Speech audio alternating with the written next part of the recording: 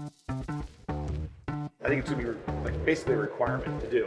Now, I don't think you could charge money for that because I think it's going to be table stakes. Everyone's going to have it. But it's going to be more of a situation where if you don't have it, it's going to be probably held against you. It's going to be a checkbox.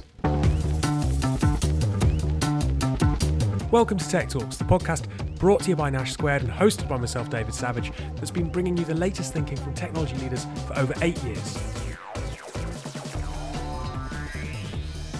Joining me on today's show, I've got Akish. How are you? Hello, I'm very well, thank you. How are you? Good. Look, our guest on today's show is Todd Olson, CEO of Pendo. Just very quickly, before anything else, they had an event recently, Pendomania. If you've got a company called Pendo, having an event called Pendomania, brilliant. Whoever's come up with that in marketing, I salute you. Very, very good, that. I like it. Nash Squared doesn't really lend itself to such a kind of a snazzy event title. No, and if something really sort of happens that has a knock-on effect in the whole company, is that a pandemic? I don't know. I think oh god, that didn't land, did it? Oh, in my head, that was sensational. Oh god, that was so crap. Oh dear. Sorry, Todd. Anyway, yeah, we can. We'll get to the interview in a minute. I promise you, it's interesting. Yeah. Sorry, Todd. In there, Todd talking about the fact that some of their clients are asking them to turn AI off. Anyway, happy Thanksgiving to all of our American listeners. We got confused earlier in the week. It is Thanksgiving today as of the publishing date, because this is going out on Thursday, the 23rd of November. And we do have a lot of American listeners. Recent statistics, America is our second biggest cohort of listeners and twice the size of our UK listenership. So, look, guys, we know it's the accent. You obviously can't dig enough of the British accents on the show, but lots of you out there, thank you, and have a lovely time. And happy Thanksgiving. Enjoy the national holiday. And why is it they always cast us as bad guys, though?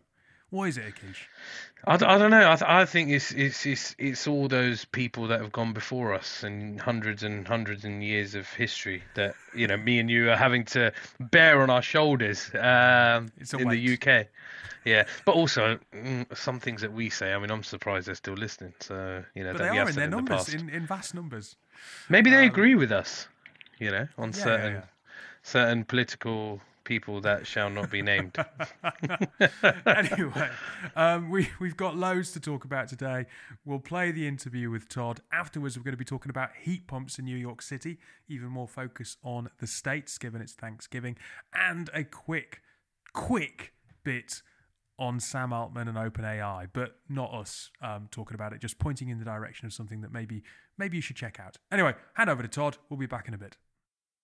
So I'm sat here this morning with Todd, CEO of Pendo. How are you this morning? I'm doing real well. Thanks, dude. I was lucky enough to chat to you earlier in the year at Collision, the North American version of Web Summit. Correct. So that was only, 5-6 months ago? Yeah, it was roughly June, July time, yeah. How come you're in Lisbon? What are you talking about here? Because you've got several different stage sessions. I suppose it's probably a few different topics, but... Yeah, I think... wow, how the world's changed since June, July. So I think everyone's talking about AI in a lot of the sessions. So I did a keynote on AI, in particular product role, and helping lead AI innovation at their company. I have panel discussion on data. I talked about automation, which is of course related to AI. Yeah. So I think it's amazing just how AI has kind of dominated the conversation here and a lot of the content. It has absolutely dominated the content, and I heard several people yesterday evening saying, I don't think I've seen a talk without AI mentioned. If that's the case, what's actually the interesting conversation around AI? If everyone's talking about it, then it can't all necessarily be particularly relevant or insightful, or there might be a lot of talk that is a bit superfluous. What do you think the really interesting stuff going on is? Well, there's obviously probably a mismatch between the hype and the reality. Yeah. And I think people aren't talking enough about that. And I think there is a little bit of selection bias for the folks that come to Web Summit that they tend to be on the more innovative, smaller company, startup, entrepreneurial scene, and there are fewer large enterprises here. But aside from a handful of large enterprises where AI makes sense, I mean, like my experience of working with them is a lot of them are scared, and aren't adopting this at any particular levels. If anything, we have AI capabilities in our products, and some of our large enterprise customers have asked to turn it off or not release it to them because they still have yet to form a policy around it, and they frankly don't quite understand the implications of it. So, and it takes large companies long times to make decisions and do research. So I think that's one area that hasn't been talked about enough. Another area that I was chatting with some folks yesterday about was just like, are people charging money for this? Like, how are they monetizing this? Is AI an upcharge? Because the reality is the cost, if you're using an LM or a foundational model, like those costs are real, like calling those APIs. But what can you charge for this? And if everyone has it, can you charge for this? I think these are some of the questions that are, like the practical nature of it is something that I don't hear as much about. But maybe that's all in due time. So it's an interesting point that you make that perhaps they're scared. I saw some stats from our own research that 90% of digital leaders felt that there was regulation needed around AI. I think 66% felt that regulation wouldn't be effective. If that's the case, how do we stop those firms being scared? And you say that you've got some AI in some of those products. How are you kind of reassuring them not to turn it off and that actually this can be a business benefit and to run with it? What's the way through that conundrum? Well, look, at some levels, I mean, obviously making sure people sort of understand what's actually happening with respect to their data, I think is probably the number one thing people are concerned on. Like, so for example, if I type in something which ultimately ends up being sent as a prompt, and whatever I type in happens to have person identifiable information, is that something that's shared broadly with the community, or is that content then going to come back out to someone else somewhere that I can't control? I think understanding those implications and like having assurances around it are really, really important. Actually, I think the mere act of giving them the ability to turn it off gives people confidence. Yeah. If we just said, hey, it's there, don't worry about it, like that's going to freak people out. But we said, hey, it's there, you can opt in or opt out to it. It gives people, well, not a sense of control, it gives them actual control. And I think giving people control is another way to roll this out in a smart, more practical way.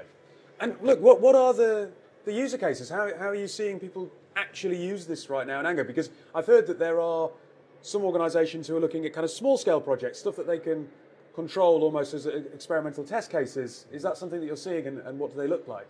Yeah, well, I tend to categorize AI into a bunch of different buckets. One bucket, of course, which I probably won't talk as much about, is how we use, all of us, we being like corporations in general, use AI internally to help drive automation and efficiency within our business. I didn't talk as much about that, but that's certainly one area as a company we're thinking about. The thing I think more about and talking more about is how we put AI in our products to make our customer lives more effective and have more automation. And there's a spectrum there as well. I think the first thing, and I talked about this a little bit yesterday, is like it's going to become a table stakes capability to add LLMs to the surfaces of your product. The reality is if you have any amount of text or qualitative information, these LLMs, there's multiple LLM foundational models from multiple providers. They're well-documented APIs. They work. And you're going to see if you have a product that has, any sort of text, I think adding summarization and reforming the text and, like the variety of applications there, I think it's going to be like basically a requirement to do. Now, I don't think you could charge money for that because I think it's going to be table stakes. Everyone's going to have it.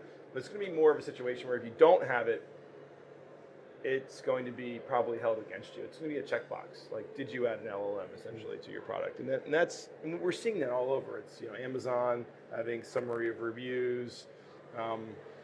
Companies I've highlighted yesterday, a company called Sprout Social, which is a social media management platform where if you enter in basically a text block. It will use AI to rewrite it to have better conversion rates or pithier copy or something to that effect. So you're seeing those sort of applications all over the case. And I think that's probably the first thing most companies are doing because it's frankly easy. I think the real innovation occurs when you start looking at what data you and only you have and how do you apply that for generative applications. So for example, Pendo, we collect 20 billion events a day from software applications. That is people clicking on buttons, going between pages. It is basically how people use software. So if we step back a little bit, is how can we use that data to do generative things? And what we've realized is that usage data can form a basis for generating PLG campaigns, PLG being product-led growth, and let me explain what I mean by that. So if we're looking at, let's say that we look at a group of users, and there's some group of users that leave, churn, never come back to our software application.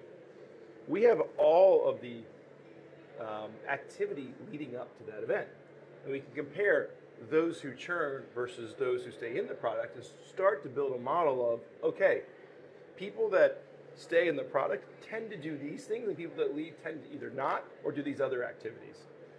So it begs the question, how do we create automation around getting everyone to do the things that lead to the positive behavior? So that's a situation where we can take our unique data set, no one else has this, and we can apply it to create a campaign to retain more users within the software product. That's pretty interesting, right? And that's just one example of how we would potentially label data. I mean, the other thing is like free to paid conversion. If we know everything that happens leading up to I put my credit card in and buy something, we can start forming a behavioral model for, hey, get people to do this. And I think that's something that, we've been working on for a while. We still have more work to do on it, but that is something that, because it's formed on our data, it becomes a very differentiated capability. I read some interesting research from, and this is going off on a slight tangent first, and I'll pull it back, but the Consumer Tech Association in the States talking about the fact that consumers in the US are far more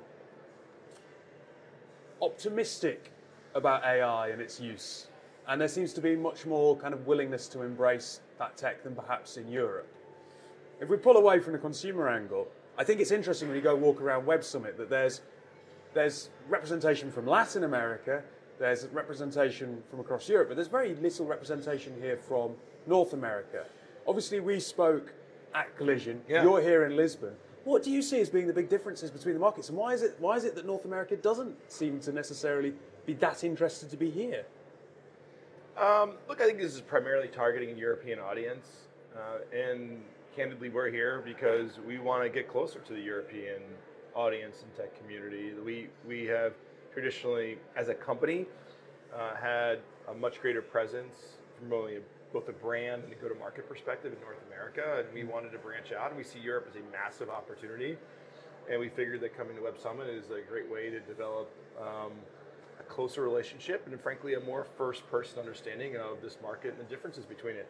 As far as the rest of the market goes, most people in North America don't think they need to go.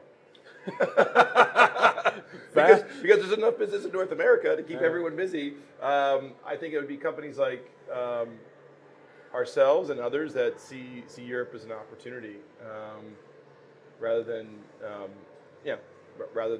something that is generally speaking not relevant to them. I suppose it presents a bit of an open door if they're taking their eye off the ball. It gives you an opportunity to. I think so. I think so. Obviously, this year's Web Summit, there's other issues around that. I think that maybe caused some people not to come who would have normally come. But I think generally speaking, there's still a lot of people here, but the bulk are clearly from Europe. And I think that's the one thing that's great to see from my perspective is just how much energy and enthusiasm there is for all this technology across all of the countries in Europe. It's not just a handful of big ones. The Middle East is highly represented here. I think we have Eastern Europe pockets of represented. It's really, really interesting and a lot of diversity. Yeah, absolutely.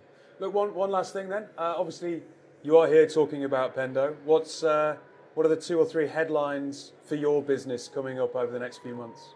Yeah, so we're taking advantage of a lot of the energy around AI to make some announcements around that. So our announcement this week was that we released actually a course for it's called AI for Product Managers. It's a free course. We co-developed it with Google, and it's an opportunity for those who are looking for professional development and learn how to apply AI within their products. It's a great place to start to help teach future product managers how this technology can impact them. Look, it's been a pleasure to speak to you again. Thank you for giving up some of your time. I know it's a busy schedule, and enjoy the rest of your time in Lisbon. Will do. Thanks, David. Right, Akish, I said before we played the interview with Todd that I wanted to talk about heat pumps. Heat pumps are not something that I'm overly familiar with, I've got to be honest. And it's one of those technologies that maybe we haven't seen a lot of in the UK, but as the climate begins to change, I don't know about you, my house can be quite cold in winter and unbearably hot in summer. No, I'm struggling with the same. Yeah.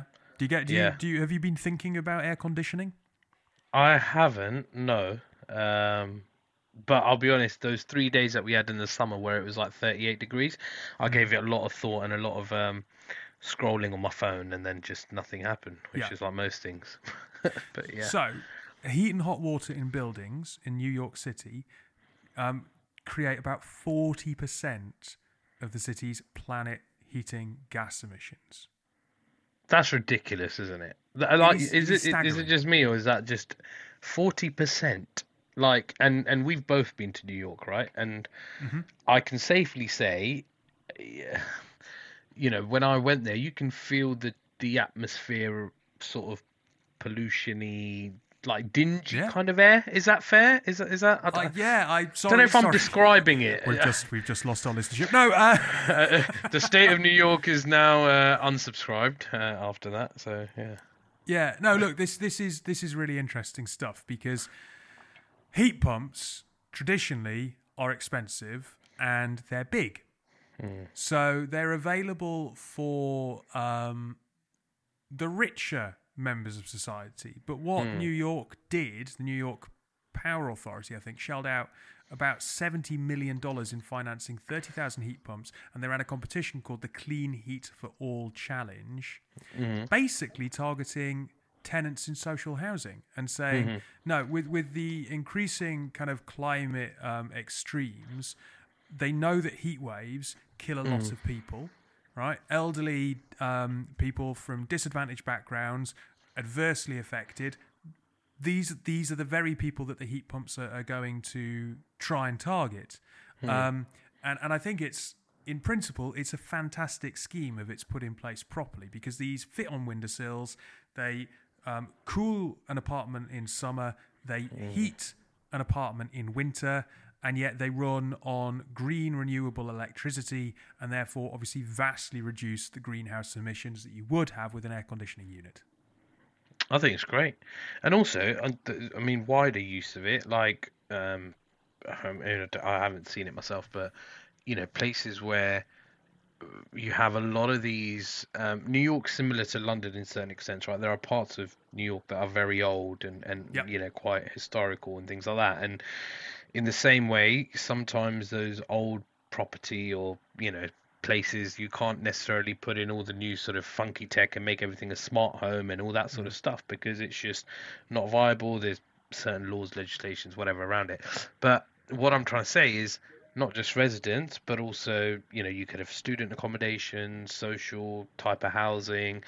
You go to the places like, Brooklyn or the Bronx and, sort of, deep Manhattan, and you kind of see the overly populated tower blocks or, whatever they call them. It's and very it's densely populated, let's be honest. Yeah, massively. Way more so than London.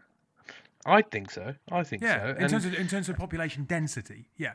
Exactly, and you kind of think that, like, if everyone's pumping the air and heat and stuff like that, how much that would save, right, in terms of And again, their the fact footprint. that it's aimed at social housing, at lower income families, that's brilliant. Now, the article. So the article, we'll put a link in the article. It's in The Verge. It's a brilliant read. Really, really interesting. That there are people saying, I'm nervous. I'm an elderly woman. I don't, I want to make sure they're not going to kill me. I don't want to be used as an experiment. I get that. I get why people would be nervous. This is technology that's kind of they're being given, and it's a shrunken air pump, so they want to make sure they're safe. But I think in principle, if they're doing this right, this is fantastic use of tech and green tech to comply with climate change law. But look, read the article, have a look yourself, see what you think. But we wanted to flag it because we often talk about sustainability on this show, and this would look to be something that's a really viable solution. And a very good social solution for people, right? A lot of the time it's, and you've just come back from Web Summit, right? So I'm sure you were around some founders that had some very quirky, very cutting edge things, and this is going to save and make everyone green and net zero by a certain year, and something like this. And even on that article, I know you'll pin it, but even if you scroll down and you see some of the residents and their sort of quotes and things like that, and you kind of think you're actually also doing good just for humanity. Not just the people and generations to follow us, but the people that are in the now and in the present. So yeah, fair play. And look, we did promise that we'd have a very quick chat about OpenAI and Sam Altman. We're not going to talk about it in any great detail because I don't think we're necessarily the people to add a huge amount of value here. But there is an article on the Fast Company by Harry McCracken, who is someone who I have had the pleasure of meeting now at several different conferences. I first met him, I think, in Collision, which is basically Web Summit North America, and then again at IFA in Berlin. Really good writer. He hit publish on this just before the news that Sam Altman had gone back to OpenAI. Thankfully, he didn't try and predict what was going on, but he said some really sage stuff in here, and he gives a really good account of what's going on. But he talks about the wider implications on technology and what the AI industry will learn from what has been happening at OpenAI. To give you a flavour, one of the last thoughts that he leaves us with is this. Oh, and one other thing, if there's one overarching lesson here, it's that human beings are weird, unpredictable, and prone to making decisions without considering their implications. I'm all for protecting humanity from erratic AI, but let's not forget to protect AI from erratic humans along the way. Salient point. He also points out that for as much as there are people who say, let's hold back on this tech, there'll be a lot of people who are rushing at this going, we can make a lot of money. And that's the dilemma at the heart of this. Which camp is going to be successful? And you kind of fear that those who can see that there's big profits to be made will steer the ship. And that is not necessarily sensible. It's not. And it's... Firstly, I mean, what a quote to finish the newsletter, right? I mean, you've met him, and he's a great guy. Yeah, if you say he's a great guy, Dave, I'll take your word for it. Then what a great guy. But having read the article and finishing on that, that's it, right? And we've been talking about this for yonks now. Like, AI is great, right? And the assistance of AI for business, for healthcare, for any sort of manufacturing, these sorts of sort of industries, it's amazing. It's going to be groundbreaking. It's going to be for people like you and I who are consumers, who I would say it will make things and products and services faster for us, and it'll be great. But going back to that point, erratic humans is massive, because there are some absolute there's absolute kind of characters in this world that unfortunately will not just use it for huge amounts of profit making, they will also use it for dangerous acts and for manipulative acts and unlawful things. And that I think is where, if there is a line to be drawn, and I think everyone is trying to draw the same line. The thing is, I read I listened to a podcast the other day, and they were talking about AI and how the government are trying to make something for children that are kind of going through suicidal thoughts or mental health, that sort of thing, almost like an AI type avatar, and this person will be relatable to that child and that human being however they like and perceive it, and will be able to have conversations with them at 3 o'clock in the morning when they're having these suicidal thoughts, as compared to a healthcare worker or a parent or whatever. But the point I'm trying to make here is, we understand that's great, that's amazing, that's helping the mental health of someone, but also these things in AI can be manipulated, can be hacked. That data and information about a child and their fragility and kind of things, that gets into the wrong hands of, and I hate to say it, groomers and pedophiles and that sort of thing. We've got a whole new issue to deal with, right? And that's the danger. And that's the I think when you look at AI, yeah, it's fucking great. Sam Altman, he's been in the news. I mean, earlier on this week, we were saying how he was trending like David Beckham was or someone, right? And I think it's massive, but I think that is the line that we need to draw. Everyone's trying to draw it, someone with a pen, someone with a pencil, someone with a Sharpie, but that's where we need to regulate it. So, yeah. Lots of work to be done. That's in the meantime, enjoy your turkey. If you're in the States. Nothing else I can really add to that. Happy Thanksgiving to all our Brits out there. We're 4 weeks away from Christmas, so we can have our turkey in 4 weeks. There we go. Yeah. It's Doctor Who this weekend. There we go. There we go. Thanks for listening. Todd, thanks for being our guest. We'll be back next week.